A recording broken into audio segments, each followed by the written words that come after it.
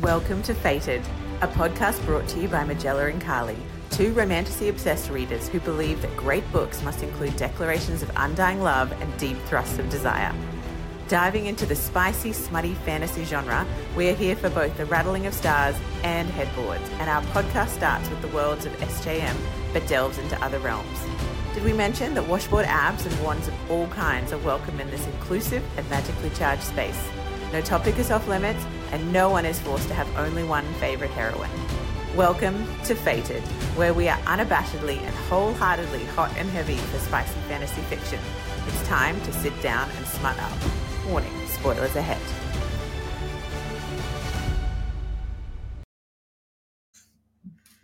All right, hello and welcome to episode 6 of Fated, the podcast. I'm Carly.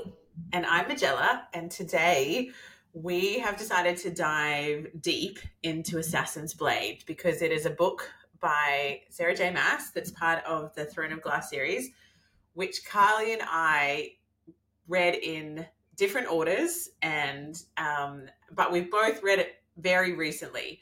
I read it after completing the entire series because I was avoiding any spoilers on TikTok about what was happening, and so I didn't see people discussing what order to read the books in. And so for me, I just sort of read it through, and it almost was a book that I thought was like a side tangent or a novella or something. And we will discuss what order we think now, after both reading it, what order we think we should read it in.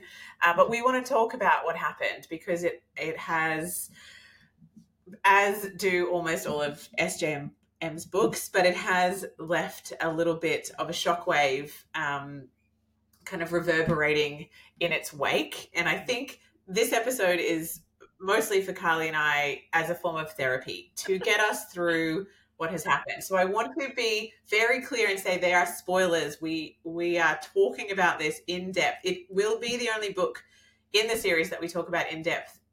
So we won't be jumping ahead to the rest of Throne of Glass because Carly hasn't finished that yet. But in this particular book, we will be talking about what happened in detail. So if you haven't read it yet, if it's on your to-be-read list, this probably is an episode you need to come back to because you don't want to spoil it. Like, I think it makes it, and I'll explain why, it makes it worse if you know.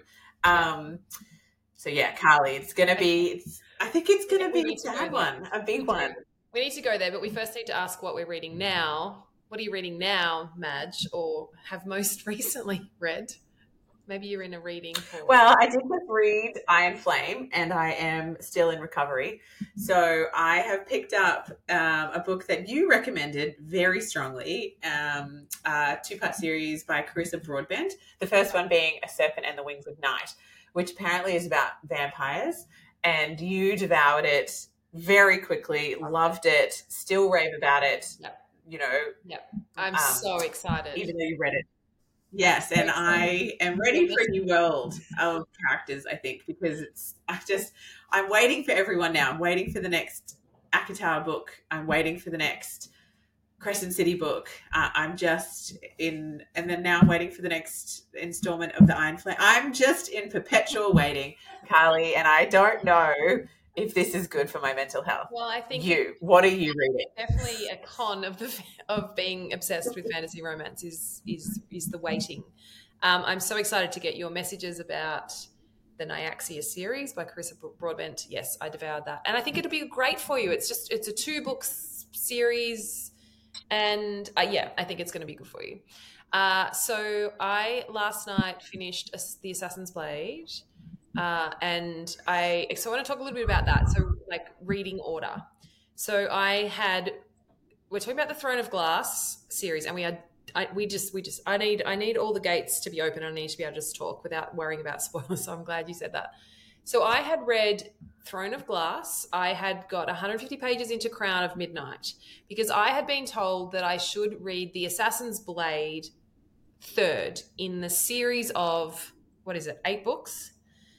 So I'd seen people talk about that, and there is apparently like a tandem read you can do, and there's all these different orders that people are suggesting online of how you read the Throne of Glass series. I went, okay, I'm going to read it third, but I got halfway through Crown of Midnight, the second-ish book, and I thought, no, I want to understand Selena. I felt that there was stuff. There was stuff about her character, what she'd been through, what she'd endured, that I wanted to understand before I proceeded any further into the series. So I literally put Crown of Midnight down at 150 pages, went to the Assassin's Blade. I also did that because Madge just recently read it too. I thought, oh my God, that'll be so fresh for us to talk about on the potty. And so I finished it last night. I am grieving and also excited to read the rest of the series. I have so much more understanding about this character now, because I'll be honest, in Throne of Glass, yeah, like it was okay. I didn't really fully connect with Selena. It was okay. Mhm. I got through it, and people said, oh, it gets better as you go on in the series, so just get through it. Crown of Midnight, I was just getting through it. But I can tell you, if I had actually read Assassin's Blade first, and I'm going to encourage people to do that, to read it first, which is how the series is meant to like run story-wise, I probably would have enjoyed Throne of Glass a lot more. That's what I'm going to say. That's my opinion. The Assassin's Blade is the prequel. It's a series of novellas. So within the Assassin's Blade, there's a few stories that really gave me so much more depth to the characters, and also answered some questions about Sam Cortland that Selena kept alluding to, and I just thought was like maybe a little fling or a tiny love story, but it was so much more than that. And so let's talk about it. So that's what I've read last night. Now I'm going to go back to Crown of Midnight to answer your question. That's what I'm going to be reading. Crown of Midnight I'm going to go back and finish. So let's talk about the Assassin's Blade. Do you want to start with your feelings, thoughts, emotions? I'm just going to add on to your reading order so we can kind of close that little topic off, because I read it last, as I mentioned, and I do think it was the worst way to read it. I didn't know any better, and that's just how it went. But throughout the entire series, she talked. Oh my God, I'm going to cry! Like, honey, all emotions are welcome here. She talked about Sam.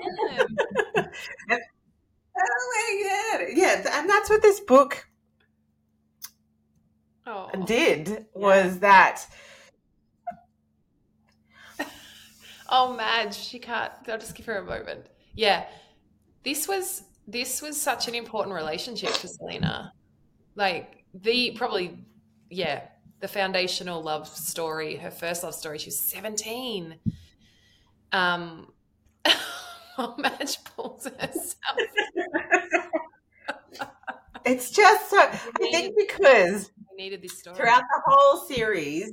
You need that Selena talks about Sam and the impact it has had, and he was with her in spirit in some pivotal moments.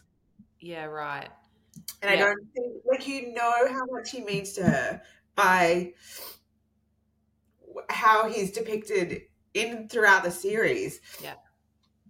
But so maybe it's a good thing, because if I'd known how much she loved him and how good he was, so good, then maybe it would have been worse, because it is that the kind of the one that got away, and not just because of bad timing, or that it wasn't kind of they weren't both fully in. It was literally like a horrific ending, like a terrible, because I think in these worlds, it's unusual for we know that there's going to be a happy ending. Like in all of these books, it's part of the romantasy requirement. Yeah. People do die. Yeah. But never the main love story characters. There is always this happy ending, even if they are carrying so much fucking trauma and PTSD by the end of it, they still have their person, and they're still, you know, there's an ending that gives you a sense of peace. Whereas with Sam, there is no peace because he should not have died. And also the way he was betrayed is just like, I think that I just would have read the rest of the series as well with just like so much rage at um, Aberon, Arabin. Yeah. that Arabin, that I just would have been like, it just would have been almost like hard to tolerate, because it is such, like, it is so unnecessary, and the motivations for doing it by him, by Aberon, I don't were like so petty. So yes, Like, so it is just like, that line itself is so cold and devoid of like the beautiful heart that the characters you love have. You know, he is so, and he is the king of assassins for a reason. Like, that is why he rules, you know. But it's like, it also makes other things further on just like, you know, a little, anyway, it's just, it just was like, I love I think reading it first would have been the best way, because I think that it also did get quite, it drew you in quite quickly. I think what happens often with SJM books, and I think this is quite a universal thing, is that they are slow starters, not a slow burn. They're literally slow starters. Like, a lot of the books, the very first book in all of her series can be quite slow. Even like the first part of each book. Like, every time you start a new book, it's like you have to sort of like, it's almost like your engine has to like slowly warm up back into the SJM world. And I've noticed, just coming off the back of Iron Flame, I don't have that with Iron Flame. I am like, first sentence, I'm in. Like, there's a different type of, the energetic, like, it's a crackling with Rebecca Yarros. It's a real like, whew, I'm straight in there. And I don't know if that's just because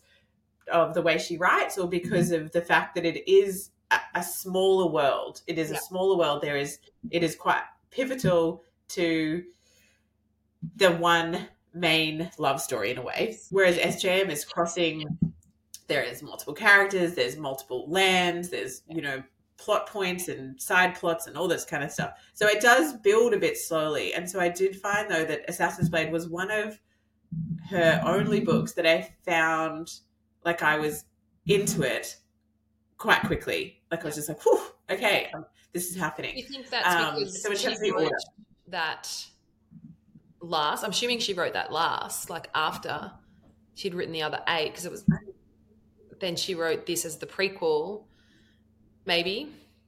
But yes, I agree. Straight in to these beautiful stories. It didn't feel like a novella to me. It really didn't. It felt like a really rounded novel. But I also want to say, I want to pull out what you said around, one of the main characters, so Sam Cortland, Selena's first true love.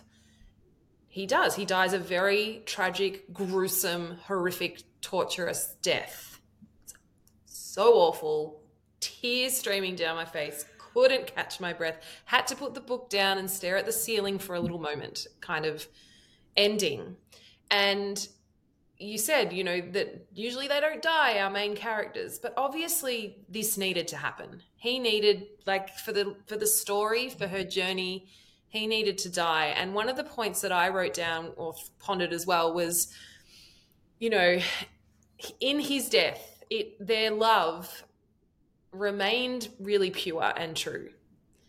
And so I haven't read the whole series like you have, but I wonder if like that just, as awful as it was, as I feel like I've lost a beautiful person in my real life today, I could see that, it kind of then just got stopped in time, captured in time.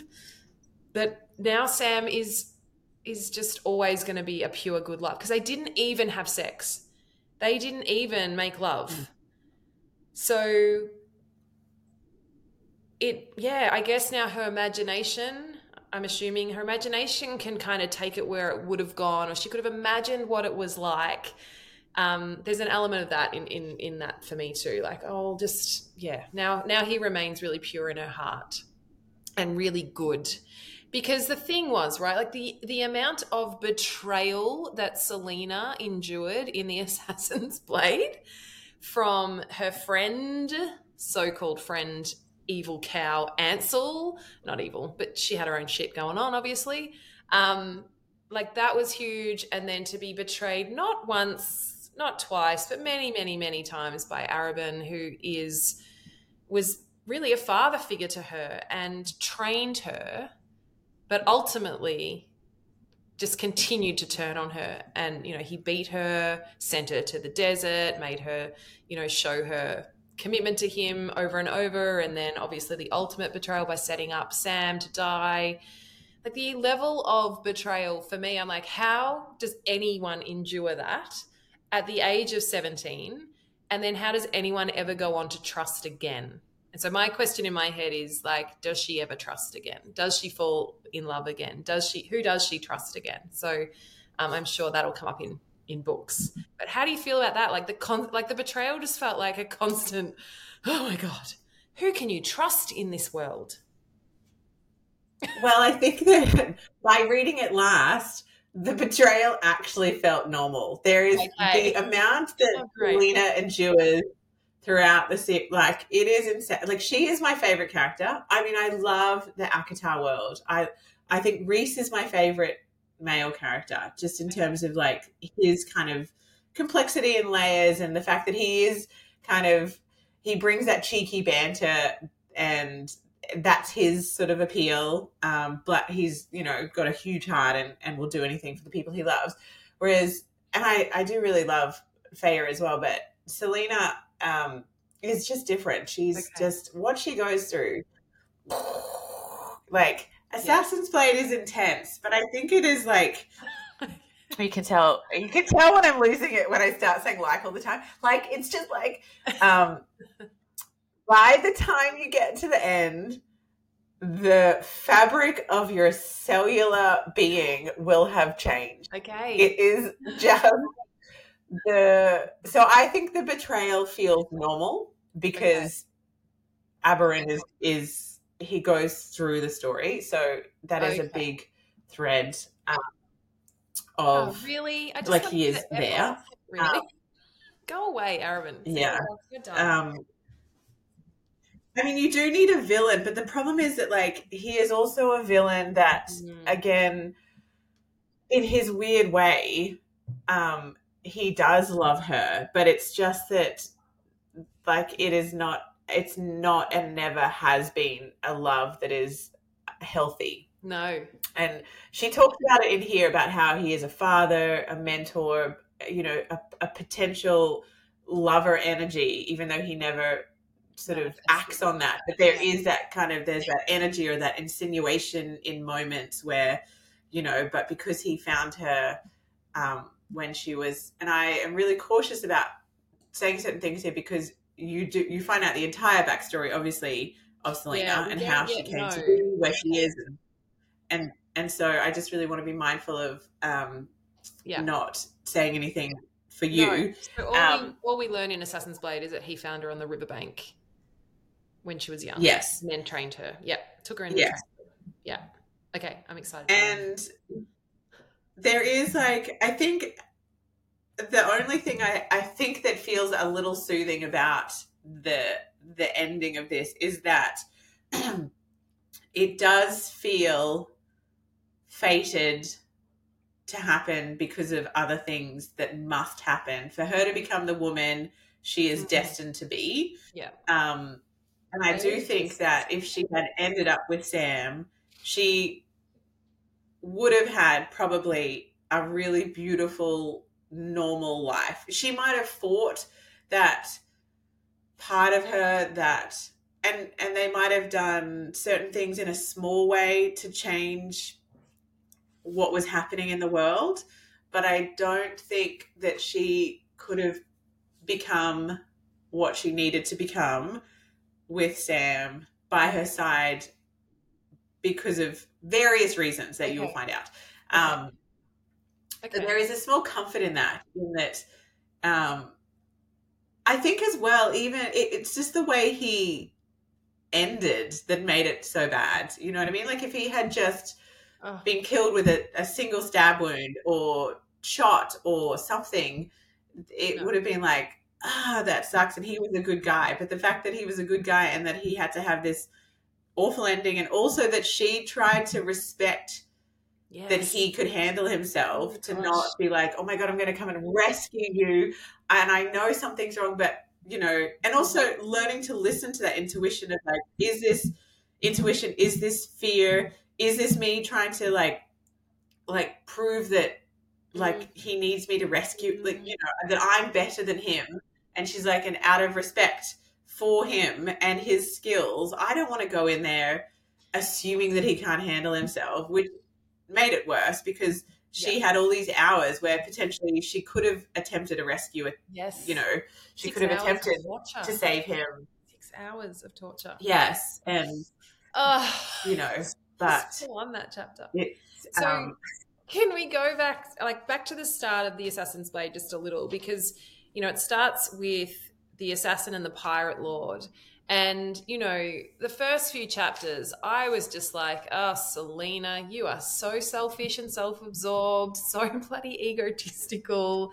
And I did, there's this element of disliking her, like, who the hell do you think you are?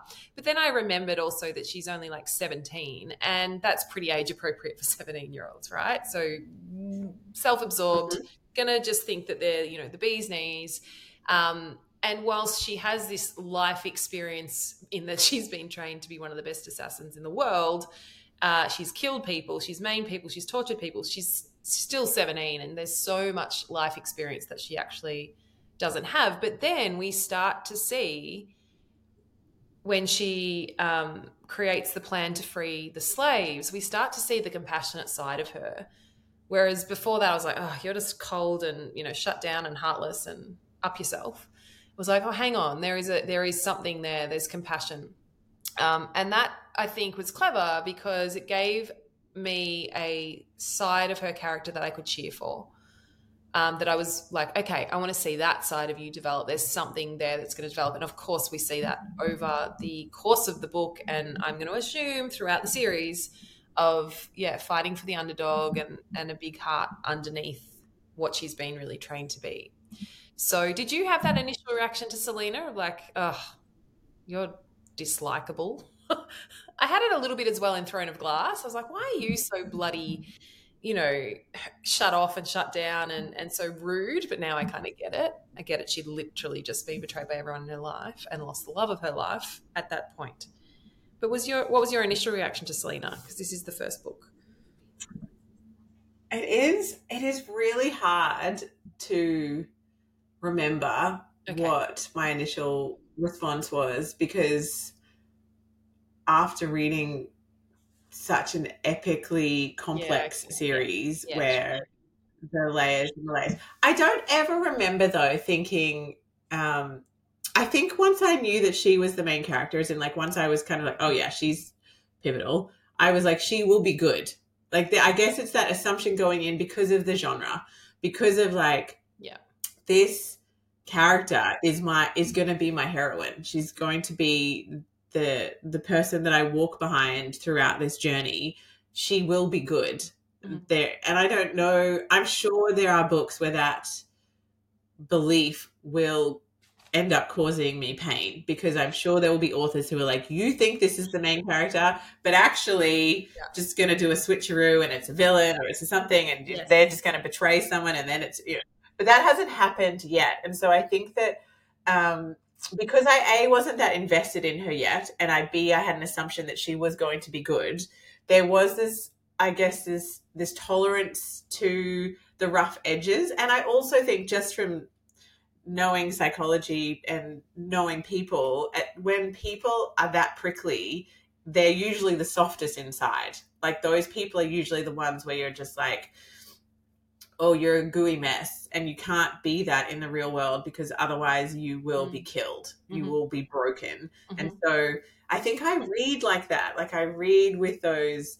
kind of filters on where I think about like why people are reacting in that way, you Yeah, know, totally. what has happened to cause this, why she's alone, you know, like she's broken. Yeah. Um, And I think that's what the you know, Assassin's so Blade there gave me so much more context for that. Because in Throne of Glass, I was like, why? Why are you like this? I've heard about Endovia, but what else has happened to you to be so rude to Dorian and Kale, right? So I think, yeah, this definitely filled in a lot of the gaps. Yeah. but even isn't in Throne of Glass though? That is where, because now that's the very first one I read. That is where she's in the salt mines. So she's retrieved. She's retrieved from there by Kale and Dorian and Dorian to go to the king to yes, fight. Yeah, yeah, yes. So they've talked about how she almost escaped. She was like one of the yes. only slaves. She made it to the fence line, um But she was. and Oh, is that going to be a spoiler for book? no, For, no, as in like and then she um, took, but she and you did. know, there's a She woman did. there that she tries to save. Does that get talked about in Throne of Yeah, Glass? yeah. There's definitely elements of like there's some good here. Like there Yeah. is some softness here. Yeah. It's interesting. I often think, well, shouldn't I feel that way a little bit about Arabin? But no, I just hate him, and I don't think there's any good in, in him. There is good in him because he does love her in his stupid, traumatic, abusive way. Um, but yeah. Anyway, that was how I began with the Pirate Lord. She's freeing the slaves. And, she didn't like Sam at the start at all. He was competition. And so they were very, very prickly with each other at the start as well. And then they get sent on this mission to Skulls Bay to get the slave trade set up. And that's where things start to spark up a little bit. There's some sparking of like, oh, hang on, you may be an all right guy.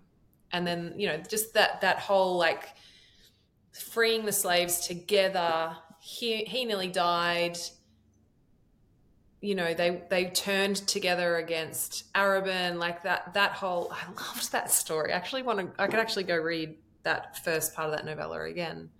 But that's where we saw that, and that's where it's okay. There's some softening here. There's some melting of the heart a little bit, but still she would cling to like really just sticking it to him and saying some awful things to him. That was a big theme. I was like, the shit he put up with from her, and he still loved her. Some of the stuff she But I said. guess also you understand, like she's not had any good role models. No. Like she hasn't seen any healthy modeling of a relationship. She has seen Aberin with prostitutes and Mm-hmm. call girls where he buys affection, and even then it's like a massive power dynamic. She's probably surrounded by these assassins who I would assume also wouldn't have healthy relationships. They would probably just go out and fuck women in between their killing assignments, so there is this aspect of, obviously she has such kind of strong walls of protection up, and Sam has done the same thing because he is also good underneath, so he would have had to put up very similar walls. Like I'm even surprised that they both could bring down their walls enough to trust each other after the way they have been raised. Yes, because Arabin pitted them against each other, right? And they were both taught that everyone is a threat and to trust no one except him. But I still felt like Sam had a lot more. Well, obviously he realized, like she says at the end, she really didn't realize any feelings for him until Skulls Bay. But Sam had obviously loved her for a lot longer. But yeah, he was much nicer to her than she was to him in those first, I don't know, like 250 pages. It took a while. I know. But I think it's also, it seems to be as you get to know Selena more, that she is, like there's lots of little things that she does that belie the kind of person she is. Like, she'll often secretly hand out money to the homeless as she walks past, or she'll protect someone that, is weakened. So there's all these little Yeah. signs all the time. And I think if you were living in an assassin's house and you watched someone and you saw that you didn't know that they saw, but if you had seen her sneak off and buy the homeless loaves of bread or something, or if you had seen her leave money in certain places, or if you'd seen her walk down a street knowing that that's when a girl would come out of the bar and to protect her as she walked down a laneway, you would start to be like, interesting. And also the fact that, you've written about it here, but her love of music, I feel like it's just, I love that it's scene. it's a beautiful window into like how, I guess, soft and poetic and Mm. yearning for the beauty and softness of life. That's what she wants. That's what the connection to music allows her to tap into, that part of herself. I think that she really locks away to be able to kill on Yeah. demand and to stay alive and to tap into Yeah. that bravado of like, I'm Survival. better than everyone else and no one can kill me and I will take anyone down and Yeah. I am smart and brave. And and this music allows her to tap into the world of longing and yearning and potential and what could be and how other people might live and love. And Yes. I think that is a real a kind Oh, of moment where if you hadn't already, you start to think, oh, wow, like she is really not being herself for a yeah. lot of the And I'm time, so, like she's really locked up. yeah, I'm so excited to see this journey of her unlocking and the walls maybe coming down and her discovering who she is. But yes, right now, like in the Assassin's Blade, she's in survival mode and clinging to what she does know and clinging to what she does best. Because what else has she got to cling to? And we do see that, as you said, her helping side. So the second part of the novella is the assassin and the healer, and how she connects with, I pronounced it Irene, Yrene, Irene, in the tavern, who's actually a healer with, an incredible story. That's another, like, the great thing about SJM is like, oh, her story could be a complete series or at least a standalone book as well. But we see her giving her the money to go to college and become the healer that she, needs to be to get out of this disgusting tavern. And I really loved that story. I loved them all. But that was, on the way to the desert because she'd been banished to the desert for ruining Arabin's plans for the slave trade. So banished to the desert. And this is actually just to also comment on the music. So yeah, page 259. I loved the scene where she got lost in the music at the symphony at the orchestra, and this little quote. It says, "The silence was the so after the music crescendoed and finished." There was silence. The silence was the worst thing she had ever heard. The silence brought back everything around her.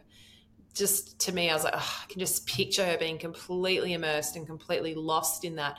Even though she was actually there to spy on Donovel and she had a mission to accomplish, she completely forgot that in that world of music. And then, of course, that links to when Sam brought her seemed to gain access to the sheet music for that symphony and left it for her as a present. I mean, how divine.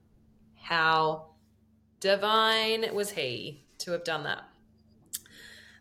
Yes, it Let's was a talk beautiful about the gesture. desert, the assassin in the desert. So this part is when she's in the desert. What I really pulled out of this was the contrast between the mute master in the desert and Arabin Hamel, and how differently they trained, treated, cared for their assassins. What did you think about that contrast? Well, I mean, I think that it was interesting that he sent her there as punishment, and Mm, it was the opposite. It was a gift to learn those skills just on a very base level from assassin's point of view, like being given the gift of learning how to move like an asp, like a snake, like the shadows of the night. What an incredible gift. But also um her being able to witness a powerful leader who is almost the opposite in almost every way to her current leader, and to see the ways in which he trains, the ways in which the people around him live and work and interact with each other, the sort of lack of fear that drives people and more the desire to be respected by the master, to be like, oh my God, please pick me so that I can be honored to learn from you, not to please pick me so that I don't die, and I know that you aren't going to kill me in my sleep, Yeah. um, Yeah. and which is why I think the when the betrayal happens by Ansel, you do feel even more gutted because it is kind of her first female friend. She seems like a similar energy to Selena. She's wild and reckless, and she's had a hard upbringing, but she also has this unbridled joy in her when she is allowed to be free. But again, it's really interesting reading it in this order because knowing the whole story, it really colors every moment in a book that is set before what has already happened. Yeah. Knowing what happens to character stories and knowing like if I had known what had happened, it would have also made something further on it would have had a deeper impact Yeah. because Right. you would have already had that moment being like, oh, I understand. So I do understand, like, the betrayal was awful, but I also understand, once sort of Ansel's backstory had been expressed, you really understood why she was doing it. Like, she had chosen that path because that made the most sense to her and also probably felt like the most satisfying retribution to balance this like heartbreaking loss that she had suffered and seen and was obviously not healed from. Yeah. And even within the But betrayal, she sent Selena off. She didn't want Selena there. So there's still an element of trying to protect this friendship, as fake as it maybe potentially was. I don't think all of it was, but again, this is what Sarah J does so well, is showing the complexity of the human experience and the decisions that you make, and you can understand Ansel even though you want to harm Ansel and you want to shake her and go, what are you doing? And I'm assuming, you don't have to acknowledge just this at all, but I'm assuming Ansel comes back at some point because she let her go and she didn't kill her. She shot the arrow at the horse at the 21-minute mark. She gave her 20 minutes to get away. She still hesitated.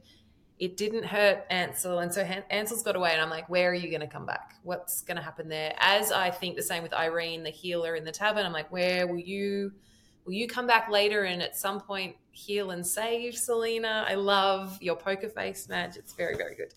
it's a terrible poker face, but you've done really I well. do want to say, all you need to know is that one of the most powerful things about this series is the ability that Selena has to draw incredible women towards her on her mission. Yeah. Like, I can already see that. It is. I can already see how she's like, yeah, almost, yeah, I can see these characters coming back and being somewhat grateful to her and wanting to help and serve her at some point in the future.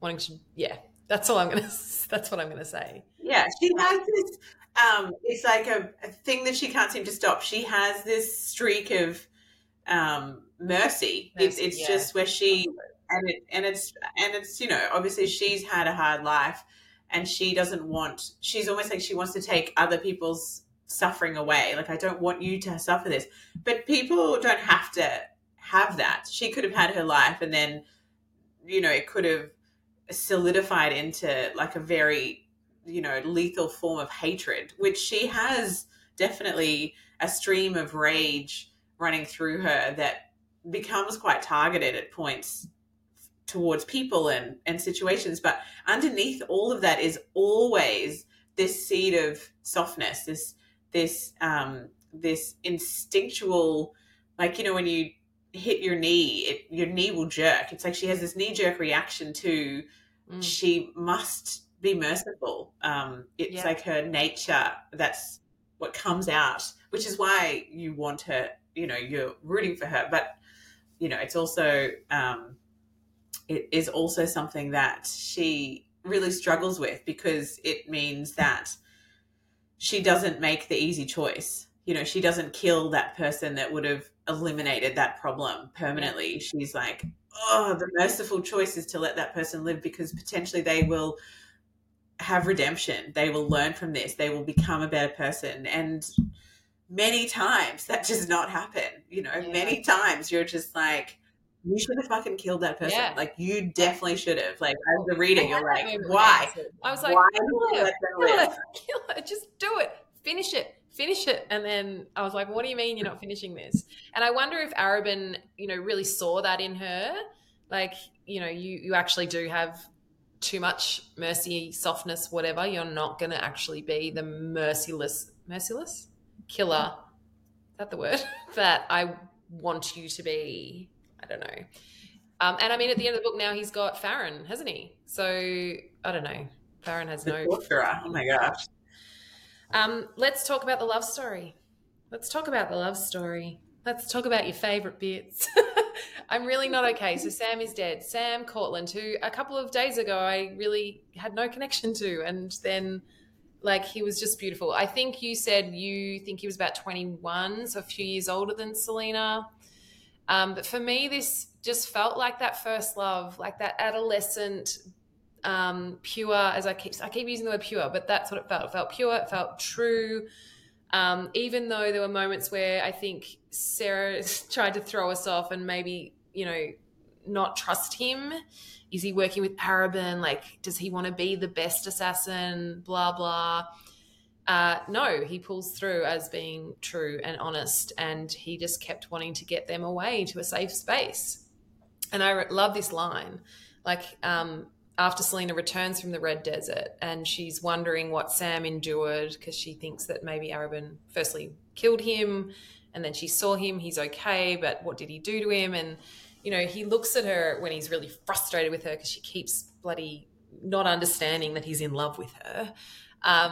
But he says, he sent you to the Red Desert. He sent you to the Red Desert for her punishment. But my punishment was having to watch him beat you that night.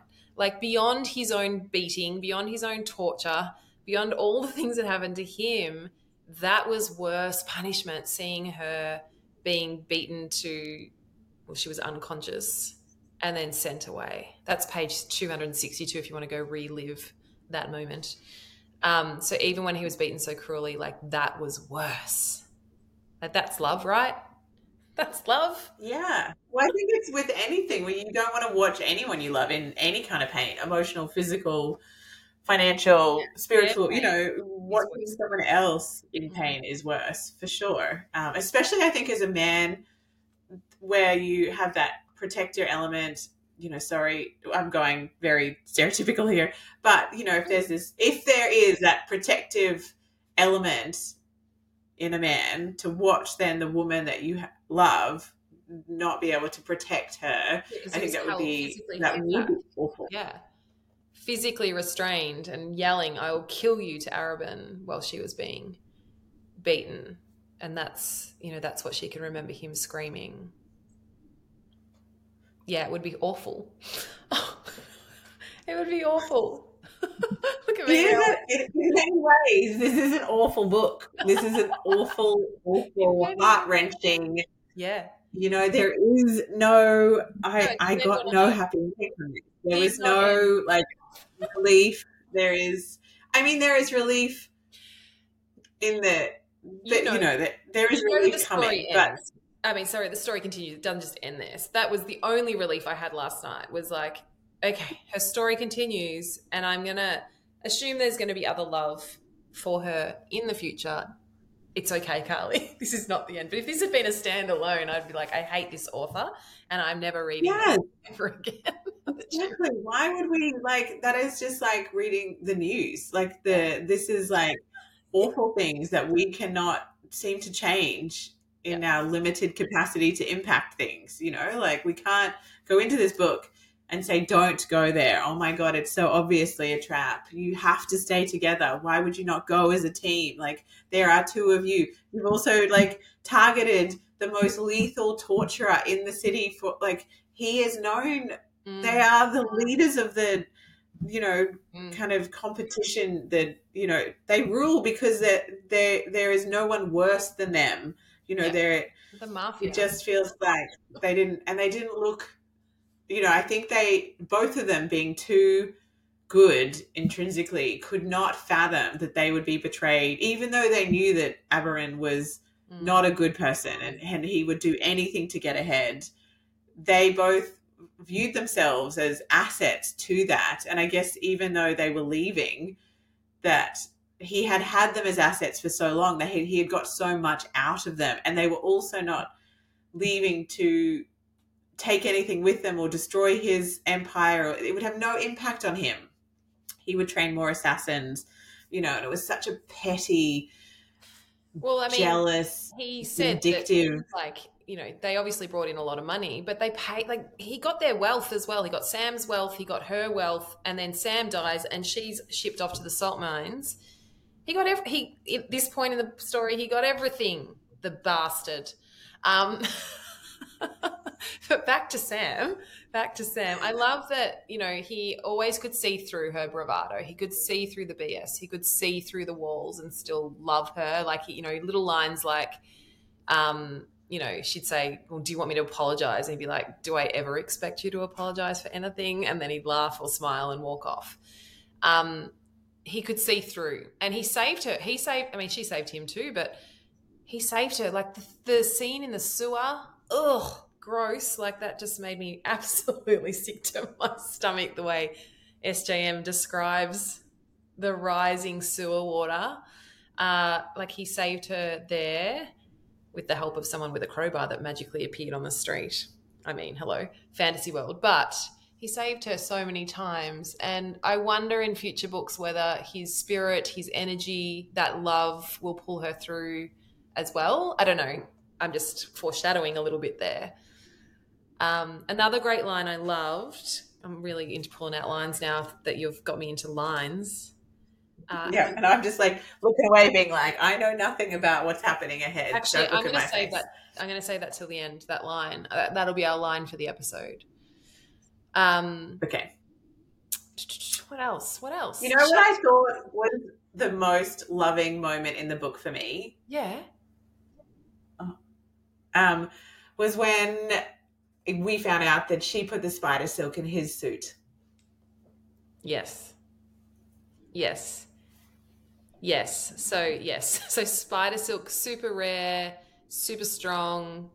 She got a piece of it. I can't even remember how she did that now. But anyway, she got a piece and she had it sewn into his assassin suit over his heart. And it saved him. He had an arrow. Yeah. Are you crying again? Yeah.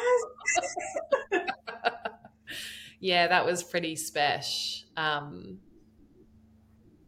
And yeah, I love that she just did that. She just made that happen. No big song or dance, just that's what she did. Yeah, he got her the sheet music, saved her life in the sewer, and she put the spider silk in his suit.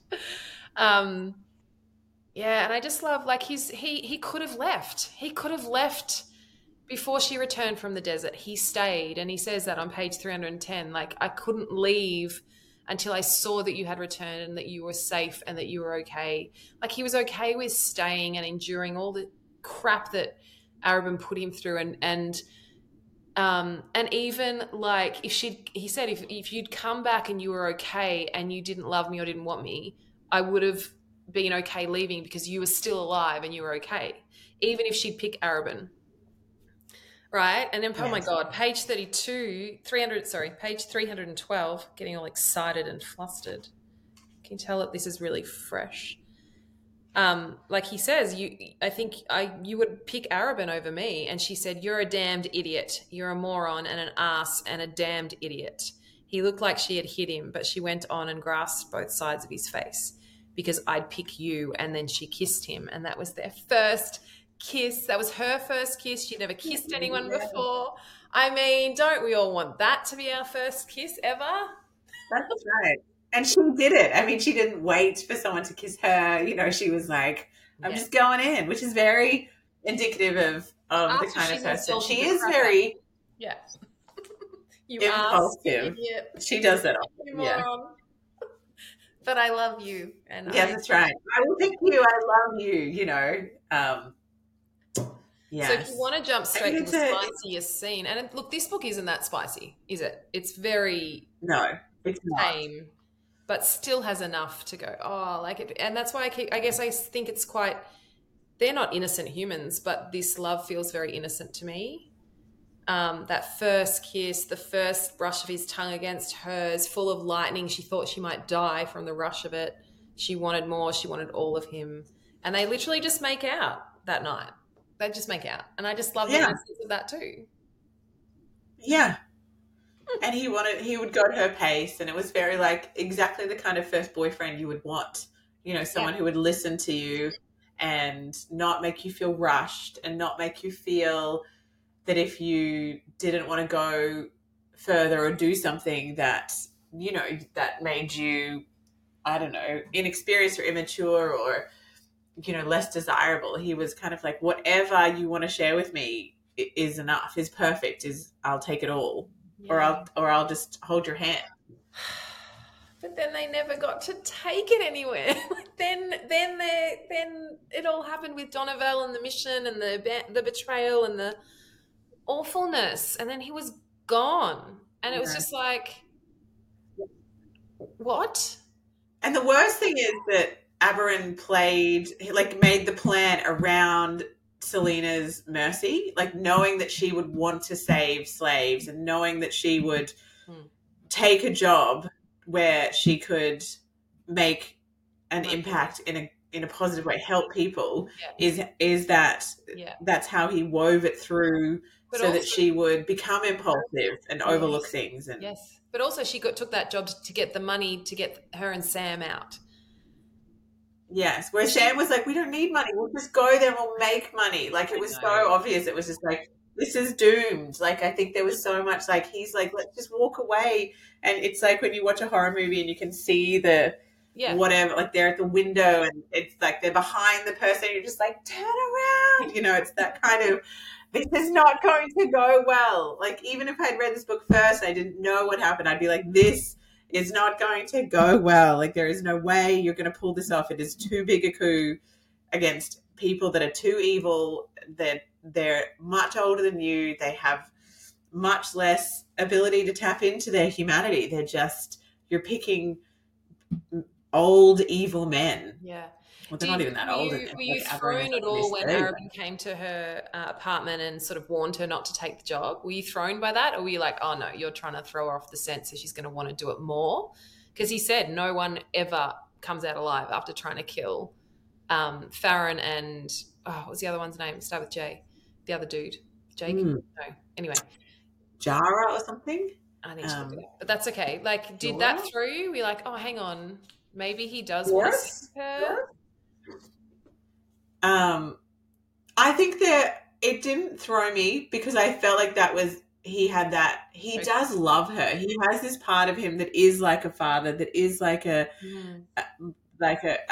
also I think that he, like many people, they are drawn to Selena's strength and power and goodness. She radiates this type of aura that just is more than other people. Like, it's something unique. Like, it's this aspect of like a type of higher self, higher bit. Like, it's like she's channeled. There's something in her, which in these worlds is obviously like, it can be that, they're royalty, or they've got, special powers, or they've bonded to someone, or they've come from a lineage or something that.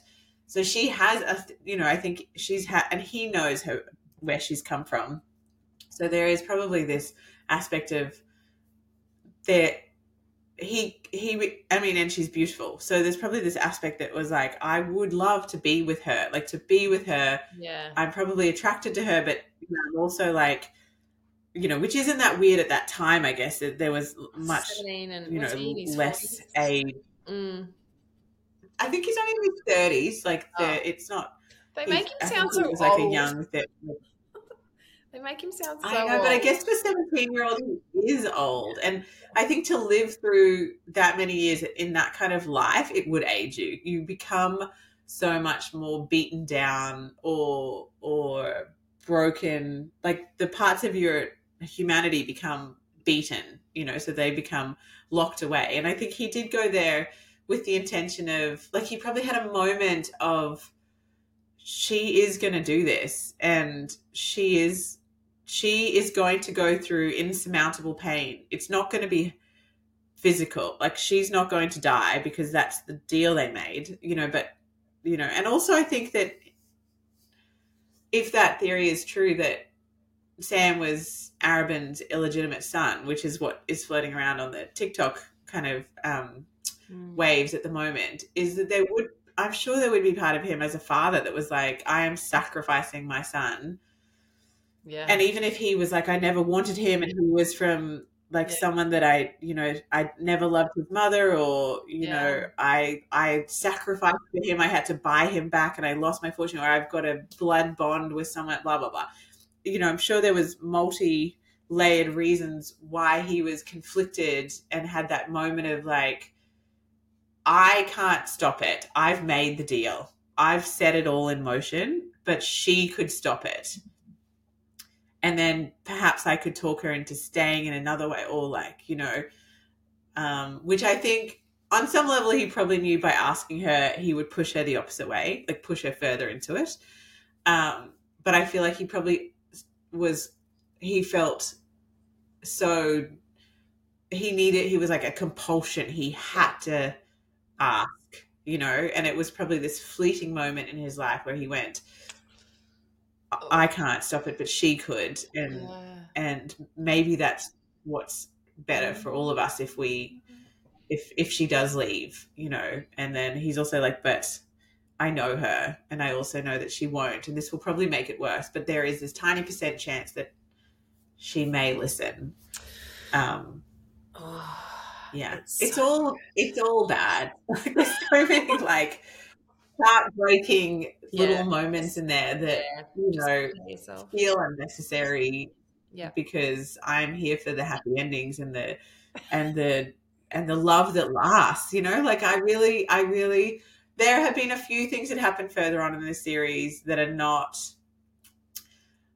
really broke me, but they're not what I expected would break me, and you get the sustaining love story that will keep you, which keeps me going. But there are some side plots that happen that are very close to the main plot, where you're just like it's a little bit. What a journey! If you're just starting with this series, more than Sam, I think. Okay. If you're starting the series, like, prepare yourself, book in some therapy, like make sure you've got you've brought your caffeine intake down, you're doing some like nature time, you've got a support friend you can call. No, it's not that bad, honestly. You can message us. We'll support you through this. Come back to this podcast, listen to another little dose of something funny and light, and then we will dive in. So we will come back and do some more deep dives into the other books in this series, because as I read through them, I'll be wanting to talk, Madge, and I know you've read them, so we'll do that. But we could talk for hours, but let's just start to wind this up, our little tender hearts. That's right. We need a little bit of a breather to just go and do some curl up rocking in the corner and self-soothing to bring us back.